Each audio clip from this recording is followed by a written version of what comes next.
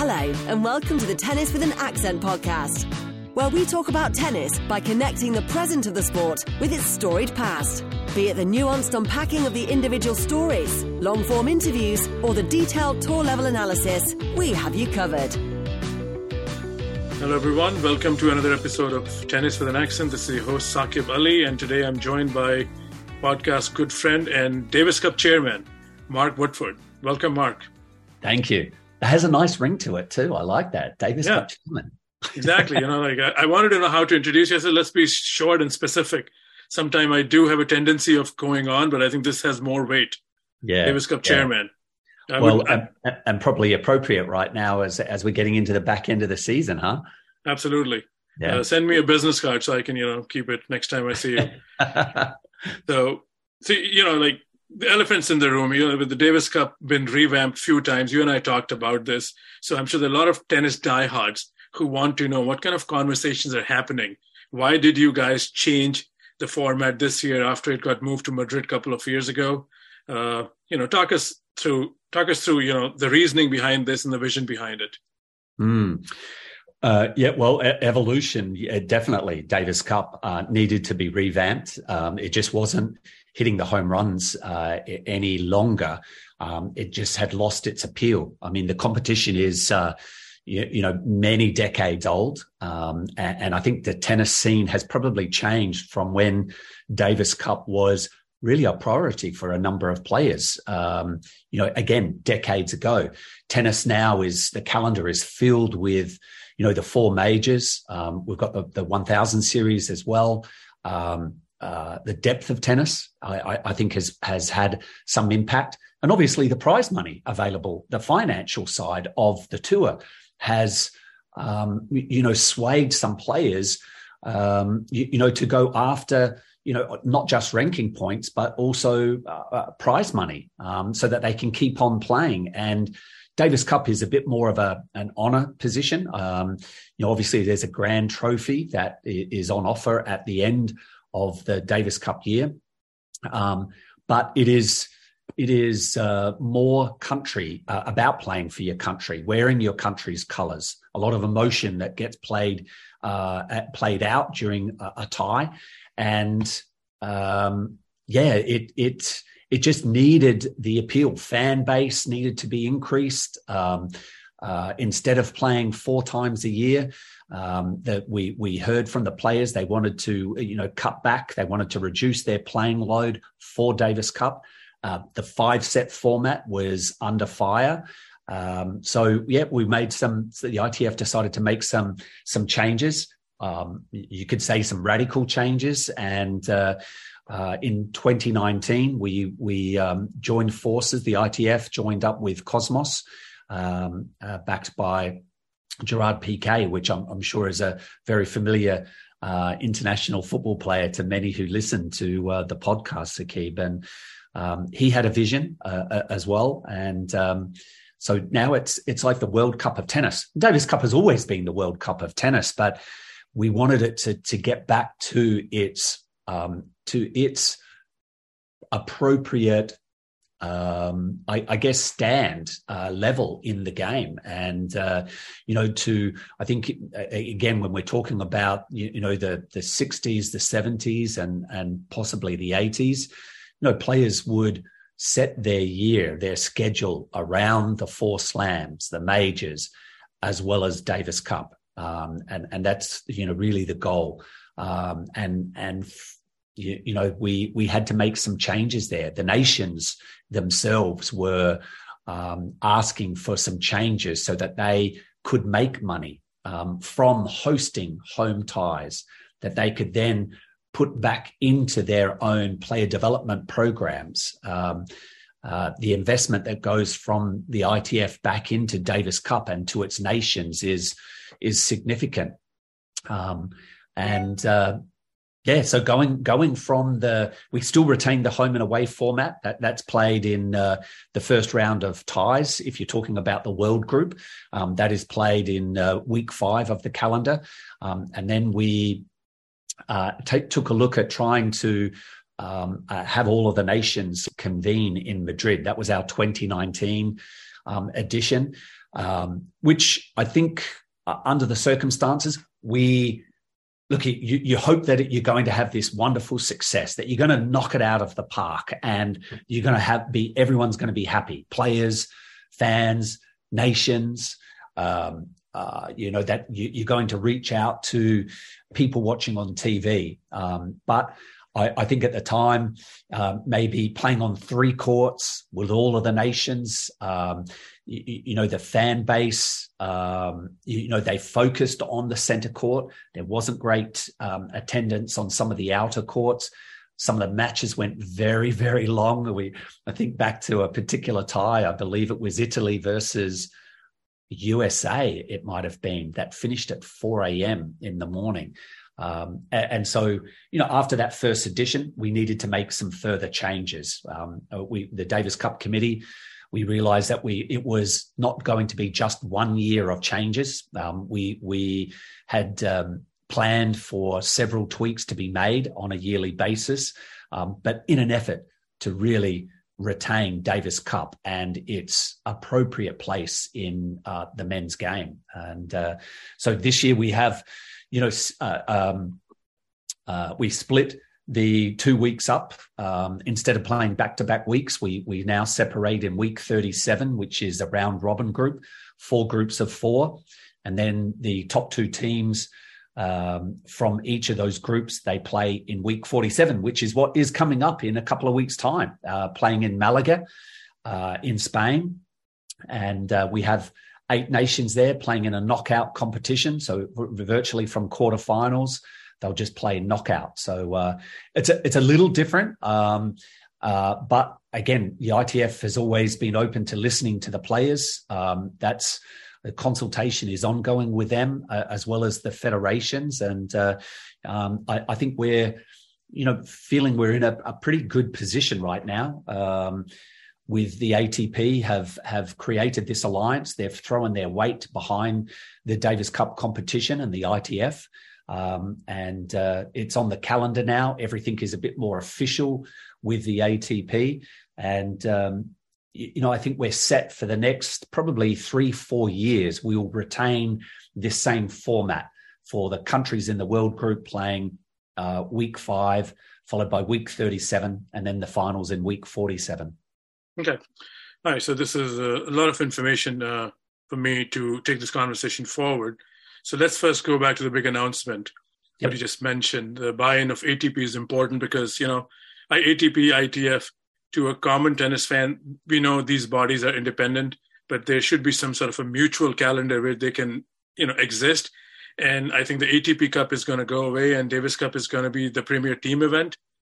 So, yes. Let me just ask you this, with the both bodies coming together, is the objective still to put Davis Cup back in the landscape of tennis as the premier tennis event? Is that still achievable? I know you guys are trying to do that. Is that still a goal that, you guys are sought after? Yeah, it still is a huge goal. And I think, it's tremendous to have the ATP, I should say, with this alliance, but with the Davis Cup competition. The ATP are the ones that control the calendar.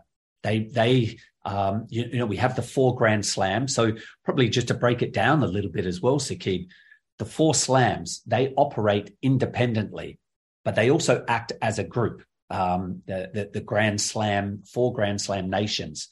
And of course, then we have the WTA, which runs the women's tennis tour. The ATP run the men's tennis tour.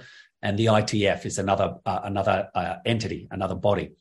The ITF look after the Davis Cup competition and the Olympics, but they don't control the calendar. The calendar falls into the hands of the ATP. And with the rise of Andrea Gaudenzi as leader of the ATP, he's had this vision over a number of years that since taking the helm of trying to streamline the calendar. He would love to be able to, have the Masters Series sit very high on the totem pole. Of course, it's not to try and take anything away from the 4 Grand Slams, but there's only so many tournaments that players can play during the year. If they're after longevity, And it's those majors that I think, if an individual is trying to dream of making the Hall of Fame, the International Tennis Hall of Fame, it's those majors which contribute to actually reaching that goal of being in the International Hall of Fame. And Davis Cup is and the Billie Jean King Cup are a part of that. And those nations, those entities have actually agreed in principle that there should be only one men's team competition and one women's team competition. And the ATP have thrown their support behind the Davis Cup. The ATP Cup was an event that evolved a number of years ago. They had the backing, of the financial backing from Tennis Australia. Was held, the first week of January. But look, it really didn't make sense, for the final event of the year in week 47 was the Davis Cup. And then 5 to 6 weeks later, we had this ATP Cup, another team competition to start the year off. And it was, hurting each other, the ATP Cup and the Davis Cup. And, the ATP Cup was offering points, but they had a very different entry system. And of course, when you're playing in the same month of the Australian Open, those people down Tennis Australia, they want the Australian Open to be the shining tournament, the biggest tournament in January. They don't want any other event to really try and, overshadow the Australian Open. So the ATP Cup couldn't really grow too much because they had the Australian Open that was coming soon after. So I think in probably the sense of Andrea Gaudenzi and his vision of trying to streamline the calendar, I think he's throwing his support, behind the Davis Cup as well. And so now we have those weeks where the Davis Cup will be playing, there offers a bit of protection. There won't be, tournaments played against the Davis Cup competition. So now players do have that choice of actually representing their country at Davis Cup play instead of perhaps having to juggle. Do I go and play a 250 event or a 500 event? Hopefully they will keep, in their mindset that, it's important for them to represent their country in a team competition, because it just doesn't happen. There aren't that many opportunities during the year to represent your country. Sure. And with the Cosmos and Gerard Piqué backing the Davis Cup side of the conversation, just curious, is the plan always to keep the finals in Spain, or is that something that's going to be open for discussion, that it's going to be moved around, like the Laver Cup at least tries to move around? Again, a very loose comparison, but what are your thoughts? Yeah. Well, of course, that's, it's something that we're conscious of. Cosmos, obviously, based in Spain. We felt that the first edition to be played in Madrid was a sound move. And as I said earlier, Saqib, those matches where Spain played, were tremendous atmosphere. It was quite amazing. But of course, the attraction of Davis Cup is this home and away basis, to get your country behind you when the fans come out and watch. But, we have looked at, maybe a neutral ground to host the Davis Cup finals. We were close to actually making a deal with a new site that would have been in the Middle East. But we also want to, make sure that the teams that qualify for the finals, we're conscious of the ATP finals, which for years was played in London at the O2 Arena and now is played in Turin. How would the players respond if they actually have to travel at the final week of the year from Europe, either back to North America, to South America, to Asia, to the Middle East? Is that something that, does that appeal? Does that travel appeal to them? We, at the moment, I think we're okay with the finals being played in Europe. Again, Malaga is in, down south of Spain. and they have a contract for the next few years. But we are certainly open to hosting the Davis Cup finals in as many countries as possible. The Davis Cup is a global sport. We want to continue that, but we have to pick a site. I think there's probably, and if we do go to a neutral site, it has to be somewhere close, so that the players at the back end of the year are not too unsettled having to make their trip to the Davis Cup finals. Sure. I mean, you're a student of the game and a big, player of, the past. So with the home and away, what we've lost to some degree, we also have lost the home federations choosing a surface. So it looks like for now we have to be settled for indoor hard as the surface of choice. We won't be getting, slow clay of Moscow, like from 95 and, those damp conditions that sometimes make a tie even more, climbing the Everest.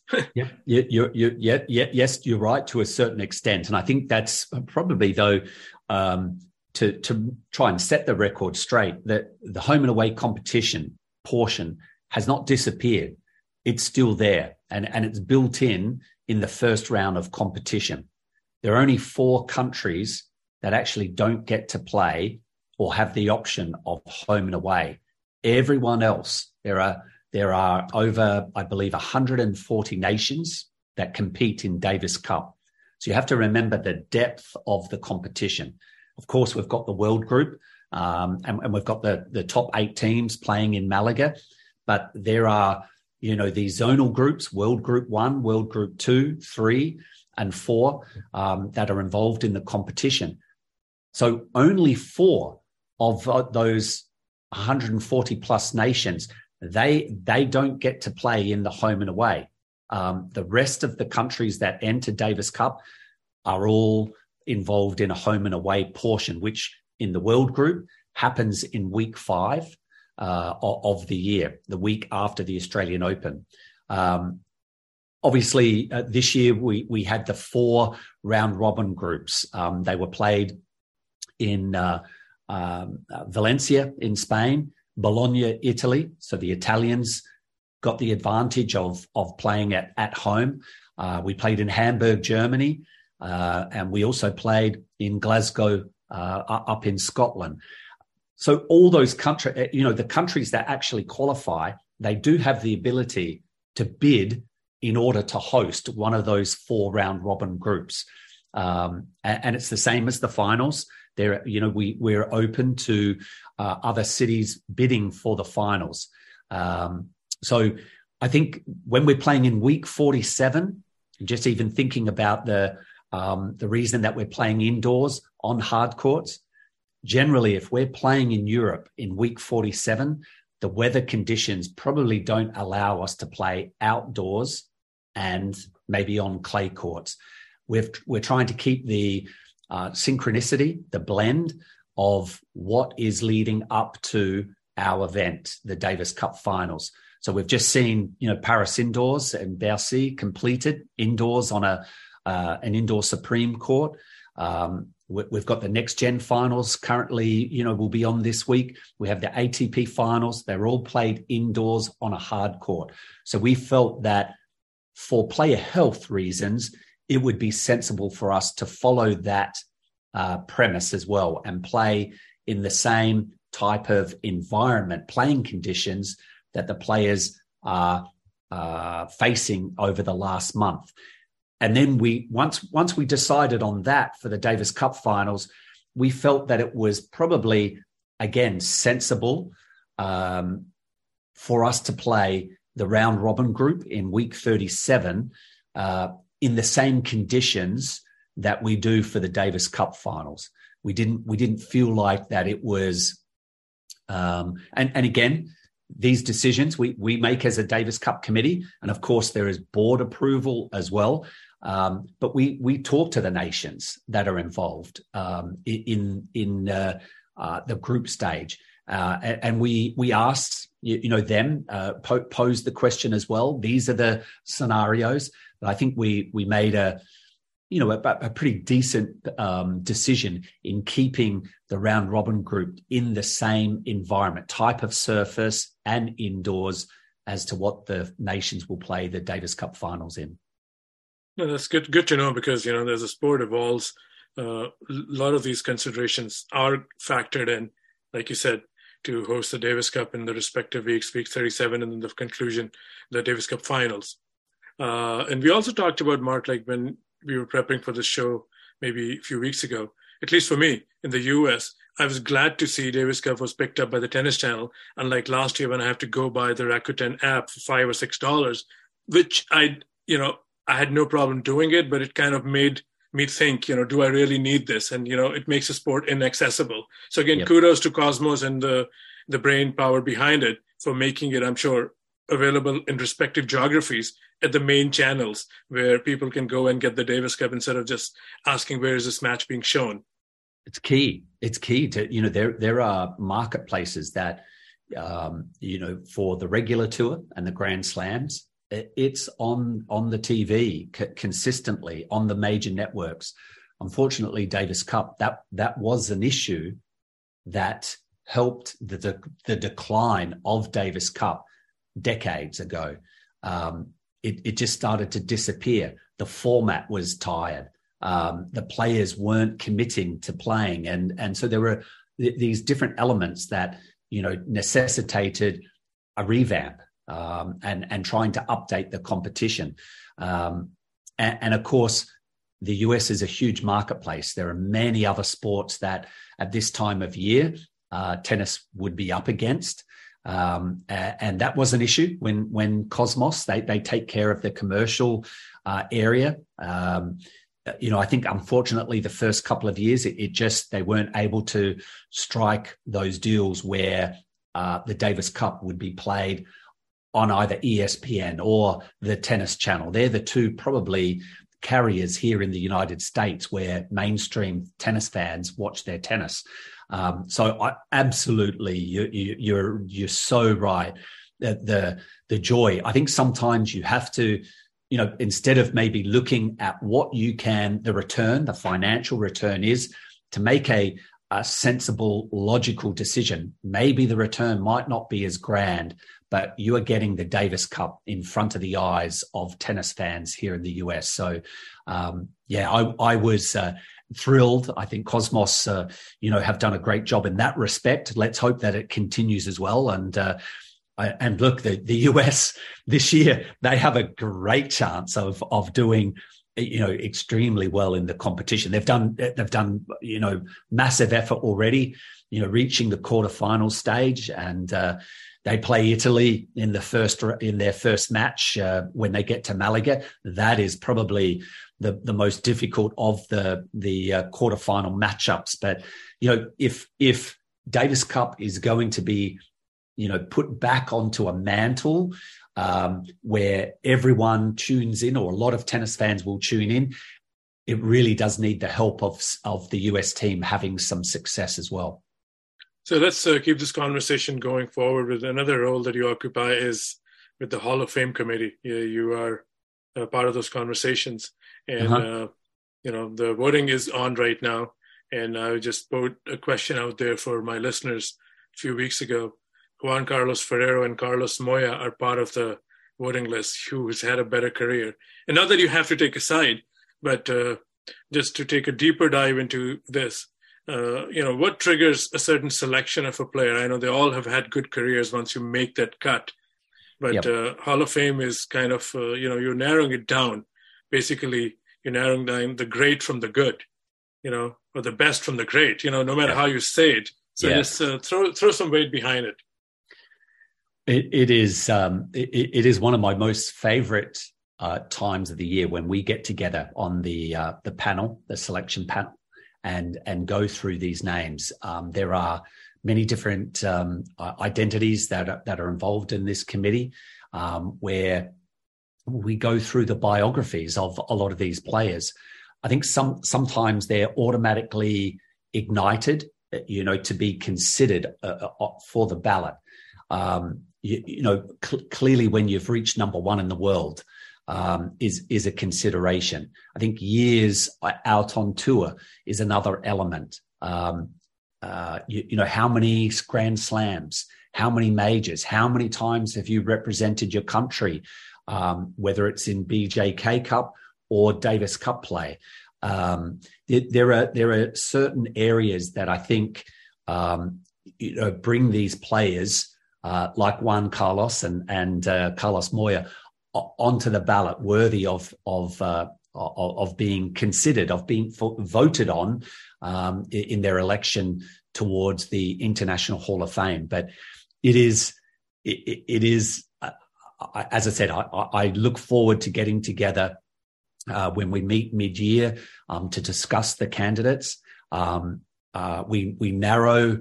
There is a pool of players. We narrow that down, and then there's that voting process that takes place, which is underway right now. I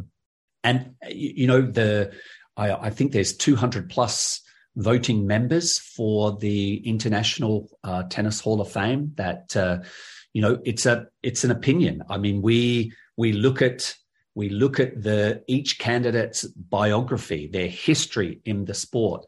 Some of the voters might consider fame as a heavy criteria. They might add a bit more weight on that.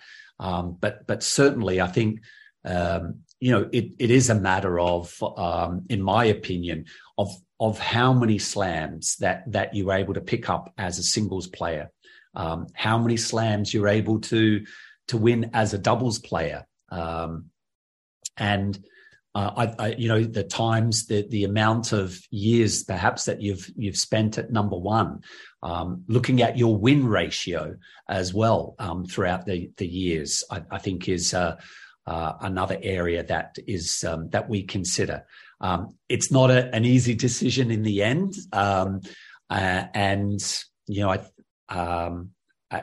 from the 200 odd members, I think are hopefully wise enough, that they make their choices when they're voting on these individuals, who are great champions, by the way, too, Saqib.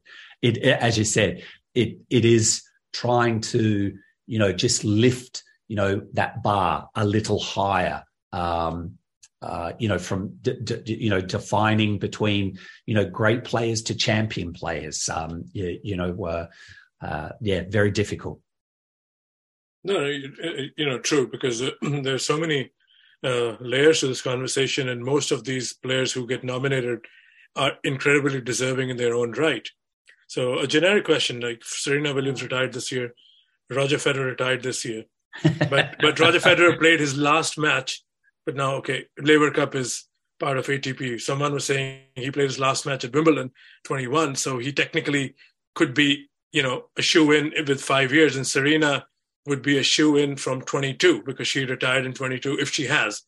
So have you heard the whiff of that conversation, or they both will be inducted together?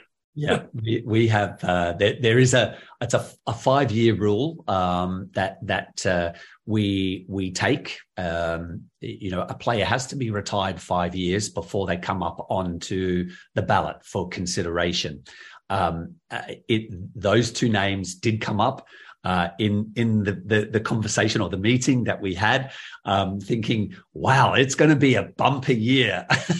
I think we probably, look at Federer as, officially retiring this year as opposed to 21. And if Serena remains retired, then, that's going to be one heck of a ceremony held in Newport, Rhode Island. But we also, there's been, years, certainly on the men's side, where the Grand Slams have been dominated by Roger, Rafa, and Novak. There haven't been, that many winners outside of those three. So, look, it's not just a playing category that is up for the Hall of Fame. There's a wheelchair category. There's a contributor coach category. It certainly will be interesting in years to come when we have to sort through appropriate candidates for the Hall of Fame. No, absolutely. Those will be fascinating times. So let's take this conversation into a slightly different direction. The Tour Finals for the men's side is coming up in a week's time. And you and I, whenever we have gotten together, going back to your commentary from the eventful match between Tsitsipas and Coric at the Open a few years ago. Yes. So how do you look at Stefanos Tsitsipas's year? If he wins 5 matches in Turin, he becomes the first number one since John McEnroe in 82. And this stat comes through my good friend Vansh, who has his own podcast, and he's the king of stats on Twitter. So McEnroe was the last man who finished the year end as number one without winning a major. And Tsitsipas, has to win, all 5 matches in Turin, and he can join John McEnroe, 40 years gap to be the year end number one and, without a major. So my question to you is, with so much new talent coming on the tour, I'm of the firm belief that Tsitsipas is going to be in the mix. He's too good. He may have to make some adjustments, but how do you see it? Because that's what matters. How do you see his progress? Is the glass kind of a bit empty, or you still think there's a lot of potential to fill the glass? Yeah, well, I think there's still potential with Stefanos. I just like his game. I like the variation that he offers, and the difficult part is when you have a few strings to your instrument, it's trying to pluck the right string in order to actually get that victory. I think he emphasizes so much of his calendar in the early part of the year. I think he's much more at home on the clay courts. And that's been probably one of my concerns, is that when Roland Garros finishes, and it is, the season is long, he puts in so much effort physically and mentally that I think he's a little more challenged when he gets onto the grass. I don't think we necessarily see the best of Tsitsipas on the grass for the moment, nor do we see the best of him in the lead up to the US Open. I'm thrilled that he posted a great result in Paris, pushing Djokovic, to that 3rd set tiebreaker. And it's an incredible stat that you just, threw in there that, in order for him to win the 5 matches. That's a big ask, a tall order for Stefanos. I think given the conditions that, Turin offers, I think a lot's going to depend on the pace of the court. But I don't think it's a scenario that, without any elements that he has to play with or to try to shoulder. I think that helps his serve. I mean, my question area on his game is the quality of his second serve. I mean, he seems to chase it, too many times.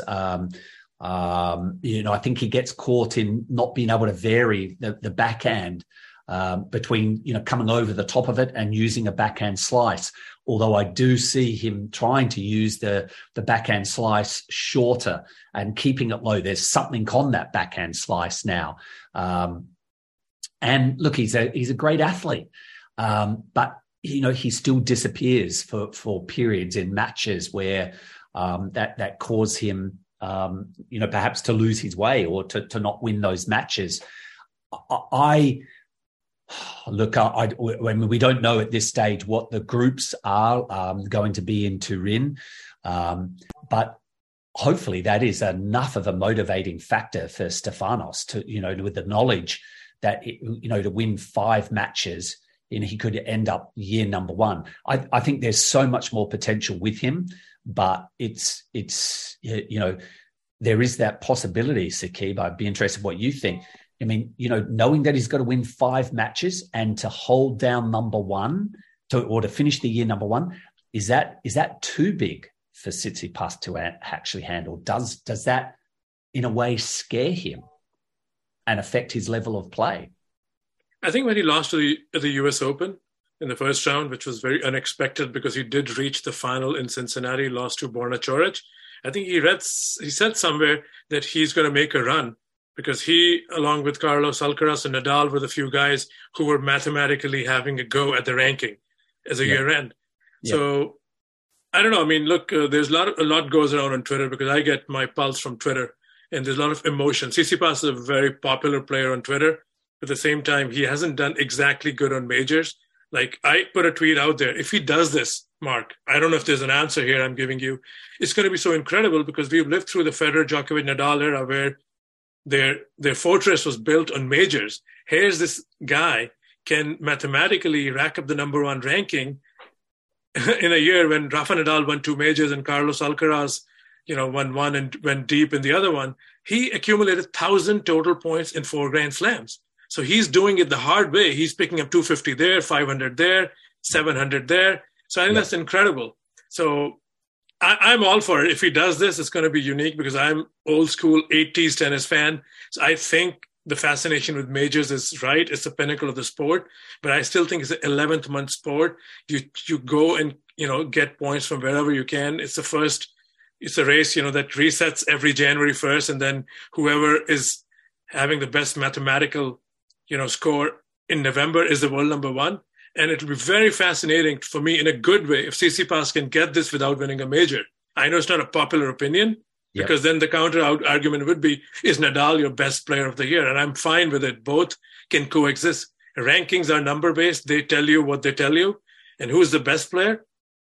Based on the majors, it's Nadal. He won 2. But who's the best player who didn't play much and still in the mix is Djokovic. So I think you can go multiple ways, but what's your thought on someone winning the year-end ranking without winning a major? Yeah, that for me is a key factor. I'm probably a bit more of a traditionalist in that respect, Saqib, that I feel like someone who, finishes year-end number one surely must be someone who, a player who has held, one of the 4 Grand Slams. I think we've been, some people might say we've been spoiled for too long with, with the top 3 that have been winning these majors, and generally they finish the year end number one.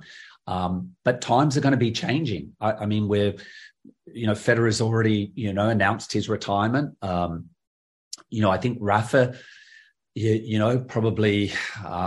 I don't see him now with a family. I just don't think that he's going to be able to play a year-round calendar. I think his body, probably plays a part in his scheduling now. So that we might see, these times where, like Tsitsipas, may be able to sneak in, holding down that number one position. You can only beat who is up the other end on any given day.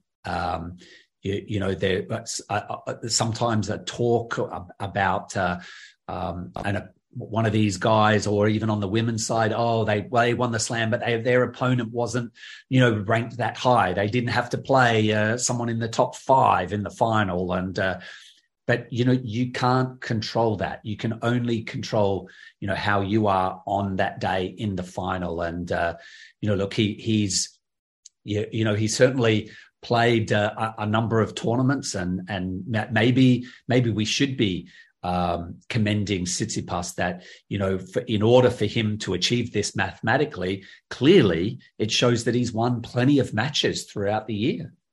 What have you heard from your good buddy Mark Philippoussis, who's been the Tsitsipas coach a few times during this year at Wimbledon and US Open? Do you have any insight? What kind of a guy Stefanos is? I mean, he seems like a very likable, character, but any input from your friend? I spoke to Flip at Wimbledon, and was saying what a good job, great, must be a great opportunity working with him. He spoke very highly of working with Stefanos.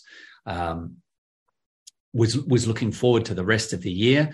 He felt that there was still a bit to work on, which I think is that's as a coach, you're happy that you're working with a player that, you've got room to, to keep improving.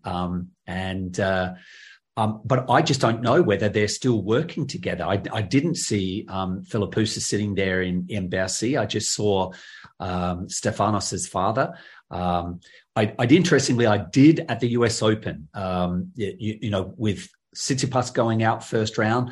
The day before his match, he practiced with Thanasi Kokkinakis, who is Australian from my hometown in Adelaide, and that they actually practiced together on Armstrong. So I went and watched that practice session, and I was just at the time thinking to myself, watching this hour-long practice, A, how well they were hitting the ball, both of them, and B, I was looking at the interaction.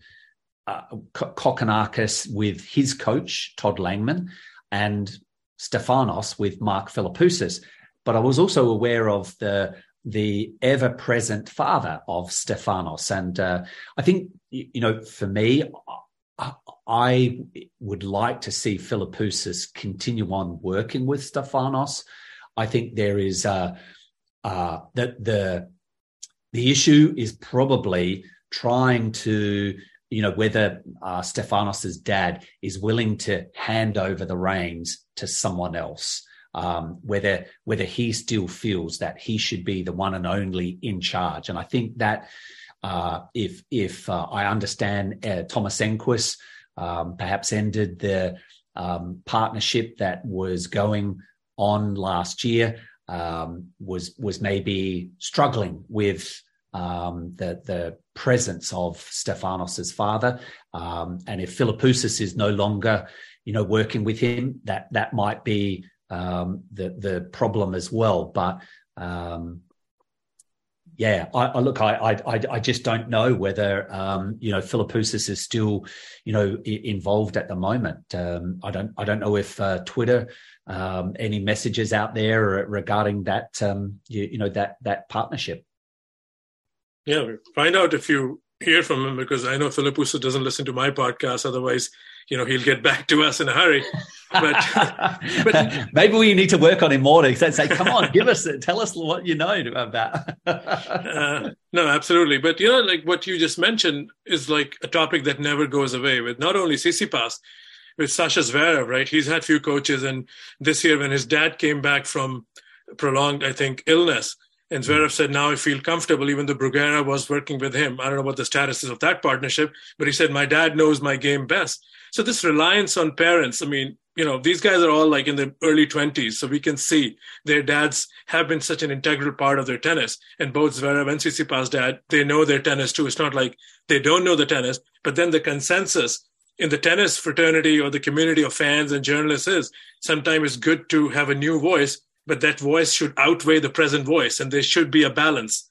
But we've seen with other successful players like Marian Vaida and Boris Becker work together, Severin Luthi and Ivan Lubicic work together, Francisco Roig and Carlos Moya work together. So with the Tsitsipas and Zverev, we still don't know if the outside coach can outperform the dad. I mean, that's an easy thing for me and the fans to say, but it's a very touchy topic, I'm sure, for players. A sensitive topic, yes, without a doubt. Even to think back of the years years ago when I had a period of time working with Novak Djokovic. Marian Vaida was still in charge, and this was in the early stages of Novak really gate crashing the monopoly that Federer and Nadal had enjoyed for a number of years. He was catching up to them very quickly. And through this period, I was helping Novak out. And I remember in Miami at the tournament there, we had started work at Indian Wells, which is the tournament the week before Miami, and it was just Marian and the fitness trainer and myself sitting there watching Novak's matches. We got to Miami, and it was passed on to me that his parents were going to turn up, and I was no problem with that at all. When we went to see Novak play the first match, and I think he got put onto centre court, we were given, seats at courtside. So we went and sat down, and but I was a little curious as to why we weren't sitting in the front row of the seats that we had been given. And I was passed on to me, oh no, we have to leave those for Novak's parents because they, expect to sit there.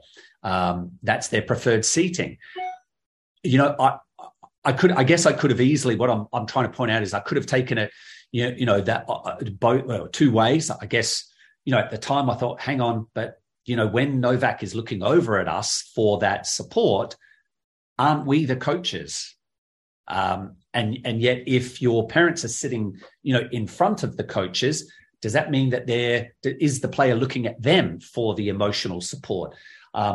It didn't bother me. I do remember at the time I paused. I was a little puzzled, and I did speak to Murren Vida about it, but he had experienced that for a period of time. It wasn't an issue for him. So I took that as the lead from Murren, that if it's not an issue for Murren, who is the main coach, the head coach, then it shouldn't be quite the case for me either. It shouldn't bother me. But again, it's not like his parents were there all the time, and I think they've transitioned very well. Look, Novak, we all start as young fellas. We need that support. And it's the same on the women's tour as well. Sometimes you need that emotional support of your family there. They're the ones that have helped raise you and guided you into becoming a professional tennis player. Look, it slowly but surely, I think we've seen Novak's parents not, they don't desire to be sitting in the front row. They're not taking any spotlight away from Novak interacting with his coaches, which continued on with Murren for a long time, and of course with Boris Becker and Todd Martin was another individual that helped Novak through his career. But yeah, there is. I think for Tsitsipas and his father, to me, my opinion, I would like to see Stefanos's father just take that little back step. Maybe the same with Holger Rune. His mum is there; she's ever present at every match. I think over time, as he starts to evolve more after a great week in Paris, it might be time where she just, is not that constant presence. Interesting.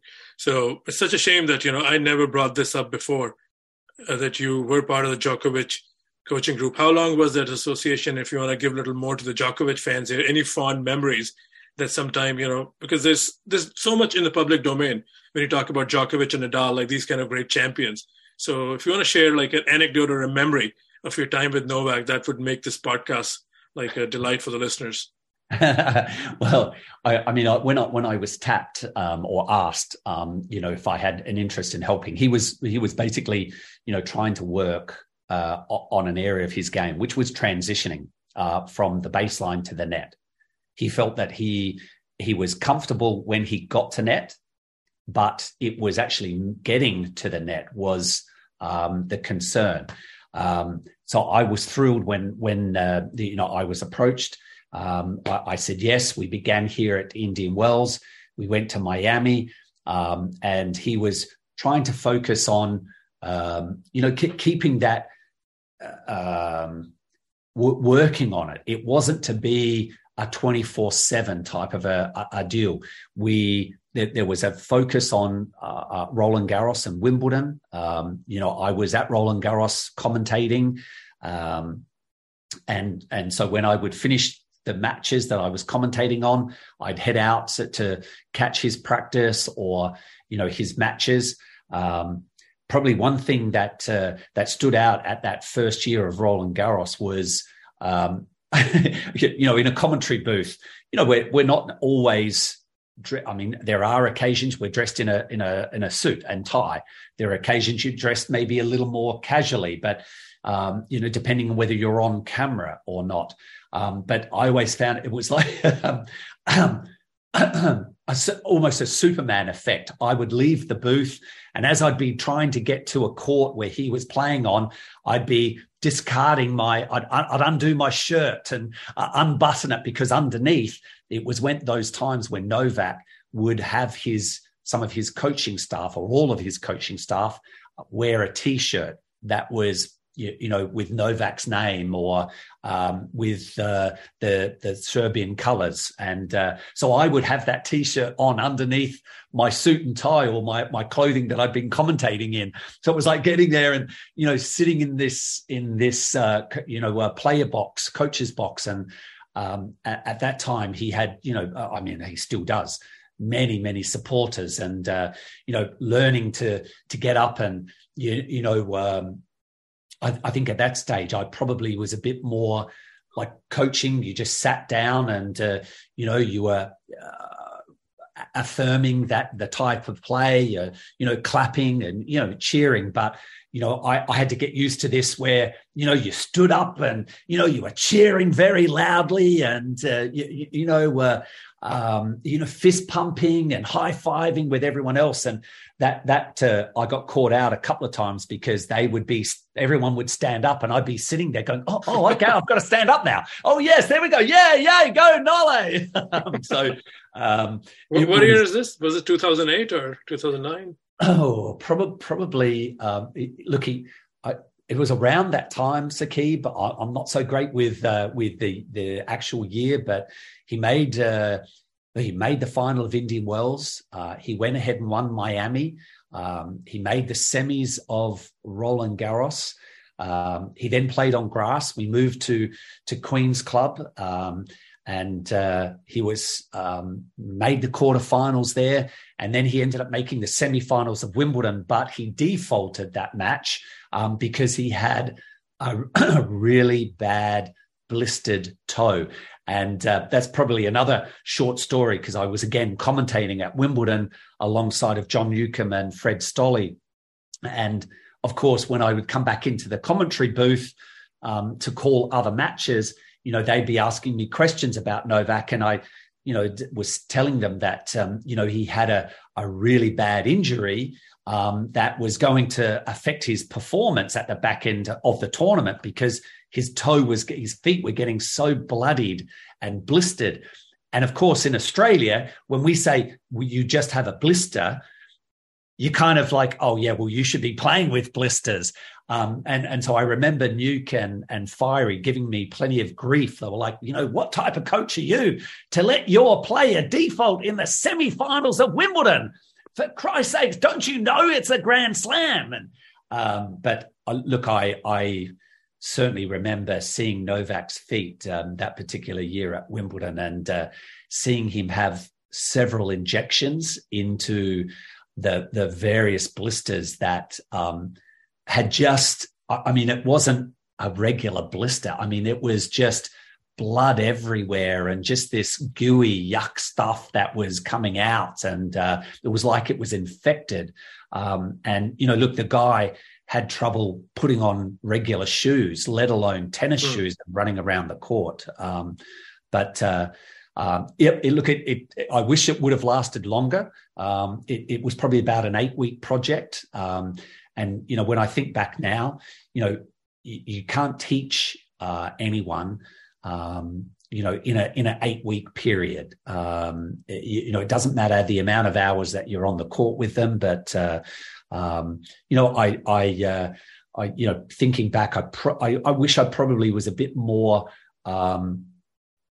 that I stepped up and not demanded, but had just guided him to be spending more time. His game wasn't going to disappear. I was probably very conscious of what, he was working on, other than transitioning. That was just one area.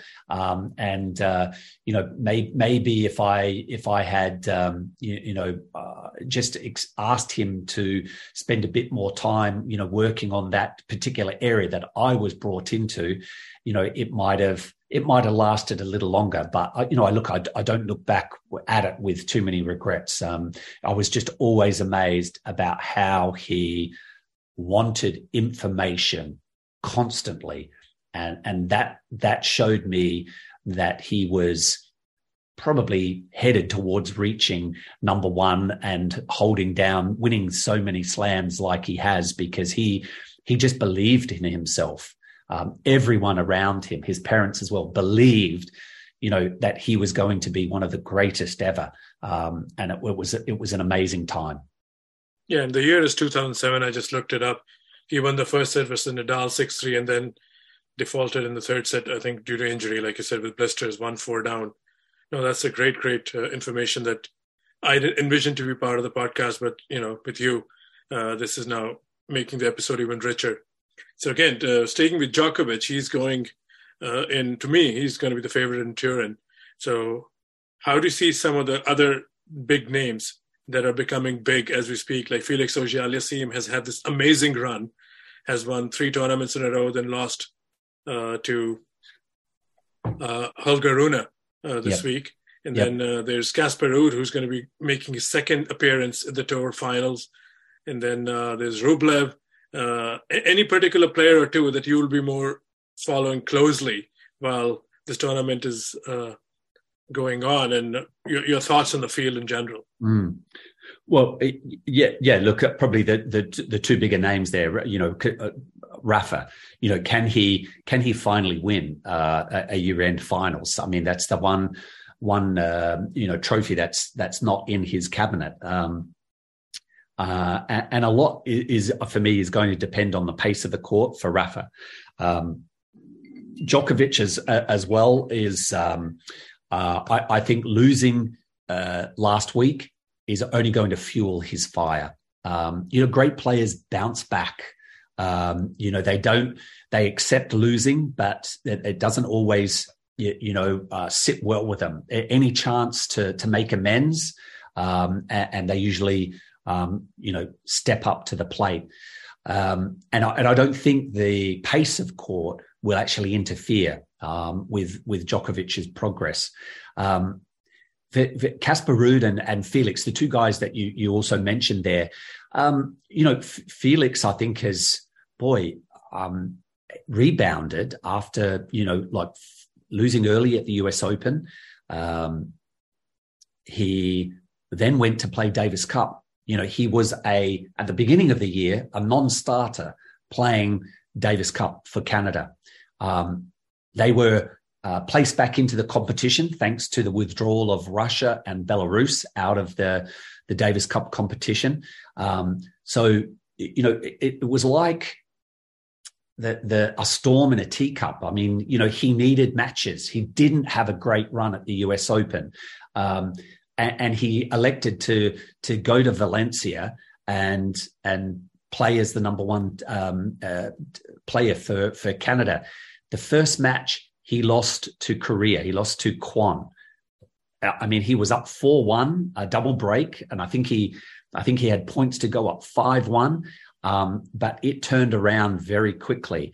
And I saw part of that match, and I was just like, wow, he's really short on confidence. I wonder, how he is going to play the rest of the week.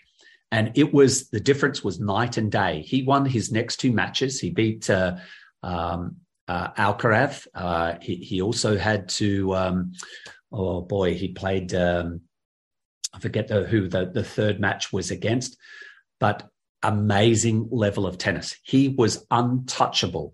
And sometimes that's how players respond. As I mentioned with Djokovic, losing that match, might be a kick in the backside for Novak. And I think that might send a few warning signals out.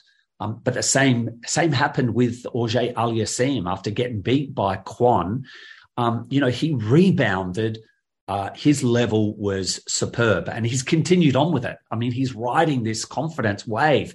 3 tournaments in a row before losing to Rune in the semis? I mean, probably fatigue factor played some part in that match, but he can be dangerous in an indoor arena with no elements to disturb his serve. That's the shining strength in his game, certainly since the US Open. I mean, he's been untouchable on his serve. And then he backs it up with his athleticism and the forehand. So he's going to be very dangerous, but he's got to be able to hold on to this form that he has shown. He's not playing this week. He's got some time off. So, sometimes, having that week off, they just lose a bit of momentum. Ruud, I think, is still, to me, he's got to show a bit more. The effort at the US Open that answered a lot of questions for me, but I think I need to see a bit more. His victories up until the US Open had been, on clay. They'd been at 250 level tournaments. So that was a huge step up for him at the US Open. I think now is for him to try and continue on, with the momentum. But I think for the number 2 or 3 player in the world, I'd like to see a bit more from him. So I don't necessarily, I think the speed of the court, it depends on how that is, they set it up, might impact Ruud's chances. But I think it's tough to go past Djokovic at this stage, Saqib. Sure. All right. So not the forgotten man, but I thought, we all are victim of the moment, and we are living in, of course, the Djokovic era still goes on, but we're also living in the breakout year of Alcaraz and Rune. So what's happening here is, in the discourse in my universe, and of course your universe is a bit more sophisticated because you're all former players. So do you think the window of the Daniil Medvedevs, Sasha Zverevs, Tsitsipas, you think it's shrinking even more with the arrival of Rune and Alcaraz? Or are you going to just hold on making these kind of judgments, and Daniil Medvedev is going to be part of the conversation for a long, long time? Right. It's almost a habit, isn't it, that we just go directly to Djokovic and Nadal. And as you say, what about Medvedev? But he hasn't shown us a whole lot this year. I don't think it hasn't shown us enough. Put it that way. Winning a couple of weeks ago, just his second tournament for the season. But his game is huge. Certainly playing indoors, I think it's an environment that is suitable for him. Again, Tsitsipas, I keep waving that flag of variety. He has ways to play. It's just how he can implement it against the different opponents. You know what you're going to get from Medvedev when he steps onto the court. He's going to be like 10 feet behind the baseline. He's going to, have a rip at, any ball that comes his way. Where Tsitsipas, I just like the variation, but it might take him a little longer. I know Rublev and Taylor Fritz have been added to the field now after the results of last week. Probably, bit of a tall order for those guys, to play a significant part. I think their time is ahead rather than right now. I think, look, we're in great hands, moving forward. When time comes, Nadal is no longer there. Djokovic is no longer there. I think we have a rich future ahead of us with these guys that have started to, knock on the door. And in some cases, Alcaraz, because he's picked up the US Open, he's got his foot into the door. Right. A fun question, which is probably going to be asked to you in many, maybe podcasts, or if people run into you. Who has a bigger upside? Alcaraz, Auger-Aliassime, Sinner, Rune, Musetti. I mean, there's so many names out there.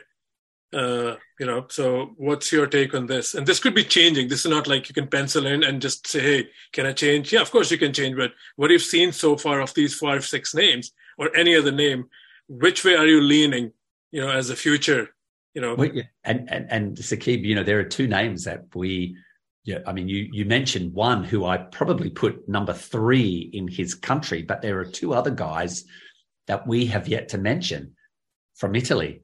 Yannick Sinner and Matteo Berrettini. Oh, I mentioned Sinner. Sorry. You did? Okay. You mentioned Musetti. I know. I remember you say because I love Musetti's game. Again, the variation that he offers, and I think his serve, confidence now. I think his serve is going to be probably a bit more troublesome for opponents. I think Look, that's the excitement that. Quenches my thirst, moving forward,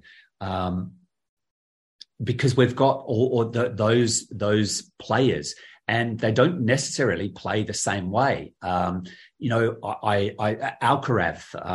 again, I go back to a couple of years ago, seeing him at Wimbledon on one of the outside courts, and seeing Juan Carlos Ferrero sitting there, and I was watching. I had to look at the scoreboard to see.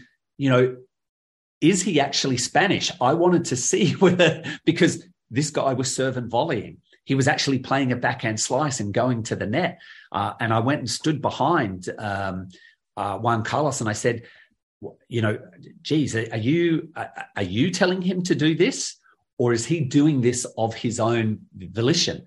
And he said, it's the latter. He loves going to net. He loves playing a backhand slice, and he loves the volley. And so he said, it's music to my ears. And I just patted Juan Carlos on the back, and I said, yeah, just keep it going. It's fantastic to see. And his willingness to actually shorten the points. He shortens the points with his power. He shortens the points with his forehand. He shortens the points by coming to net. That's the variation that I think has taken the tennis scene by. We're in awe when he steps onto the court. But we've got these other guys that certainly, Berrettini. Don't forget he, reaching he's made the semis of the US Open, a final of Wimbledon. He probably his favourite surface is clay. He's just got to get a run where, he's not, perhaps his body's not betraying him. And I think Sinner has just, you couldn't have someone better beside you in your camp, guiding you through the next year and a half, in acquiring Darren Cahill as a coach. So, it's huge period for men's tennis. No, incredible with Darren Cahill and Sinner. That's quite the exciting combination. All right, so I'm going to let you go. Just one more question here. When we were supposed to do this was supposed to be a US Open review, but then, you were traveling. We couldn't get a date. My schedule, didn't match with yours. Nick Kyrgios had a pretty good US Open. He's a bit old than any name that we've mentioned, but there's some life back in it, in a way that we didn't assume we'll ever see. Yep. So what are the words coming from Australia? He's doing it his own way, traveling with friends and girlfriend and a trainer, no coach. He even went on, I think, the ESPN booth, and someone asked him, I think it was Chris Fowler, that what about coaching or something? He said, oh, coaches don't come cheap. They're expensive. So that's Nick. But again, he did show a quality and level of tennis that we didn't see was still possible. So what are your thoughts on the resurgence of Kyrgios? You still think you need to see more? You still think it's temporary, or you don't know what to make of it? Well, I'll reel it back to the beginning of the year. I think that the reason why Nick Kyrgios has had his best year is because of doubles, partnering Thanasi Kokkinakis and winning the Australian Open. It's matches. It avoids him having to go practice, which he says that he, is not always keen on spending time out on the tennis court. But by playing matches and winning matches, standing beside a very good friend. The focus is not entirely on Nick Kyrgios. They share. He can kind of be in the shadow of Thanasi if he chooses to. But that success has bred more success for Nick Kyrgios. I don't think there are too many people are aware that after Wimbledon, he wanted to continue on with the success. As opposed to going home to Australia and taking time off, he elected to try and push forward, persevere. He stayed over, came over to the US, and his team. He has as you mentioned, that he travels with his girlfriend. He has a buddy of his that he went to high school with, who acts as a bit of a coach, guide, and he also has a trainer from Canberra who has his own business and very successful. Nick didn't want the success that he enjoyed on the grass courts to end. He had asked his trainer to actually stay over and travel with him to the US. But the trainer actually has a family, has wife and kids back home that live in Canberra. And he had been on the road for a number of weeks already with Nick. So Nick stepped up to the plate and said, you know, I would love to continue on trying to build upon the success at Wimbledon. I trust you. I value you. If I bring your family over, would you stay and keep working with me? The trainer said yes. The family came over. They went on had a bit of a holiday. Nick took care of everything for them in order to ensure that, you know, he could build upon what the success at Wimbledon. I throw that in because I think, you know, Nick, look, we do come down hard on Nick sometimes because of those antics on the court, but there is a good heart in there. He certainly has a game that is explosive. And I hope that, you know, he's elected to play the World Doubles Finals with Thanasi Kokkinakis. You know, he used to think doubles was rubbish. He thought doubles players, you know, you got to be kidding me. But, you know, I think he's realized that it can help his singles game by continually playing, not constantly, but keeping his hand by playing some doubles with his good mate Kokkinakis. And I'm hoping probably very, very secretly, but it's also openly. With Kyrgios and Kokkinakis in Turin, there hasn't been any formal announcement, but I'm hoping that Kyrgios will agree to play Davis Cup for Australia because he is a team player. He loves that team atmosphere. Again, look at what he does on the doubles court.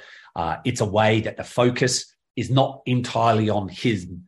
It's, you know, it can be on Alex de Minaur. It can be on Kokkinakis. It can be on Leighton Hewitt as the coach, the captain, sitting on the sideline.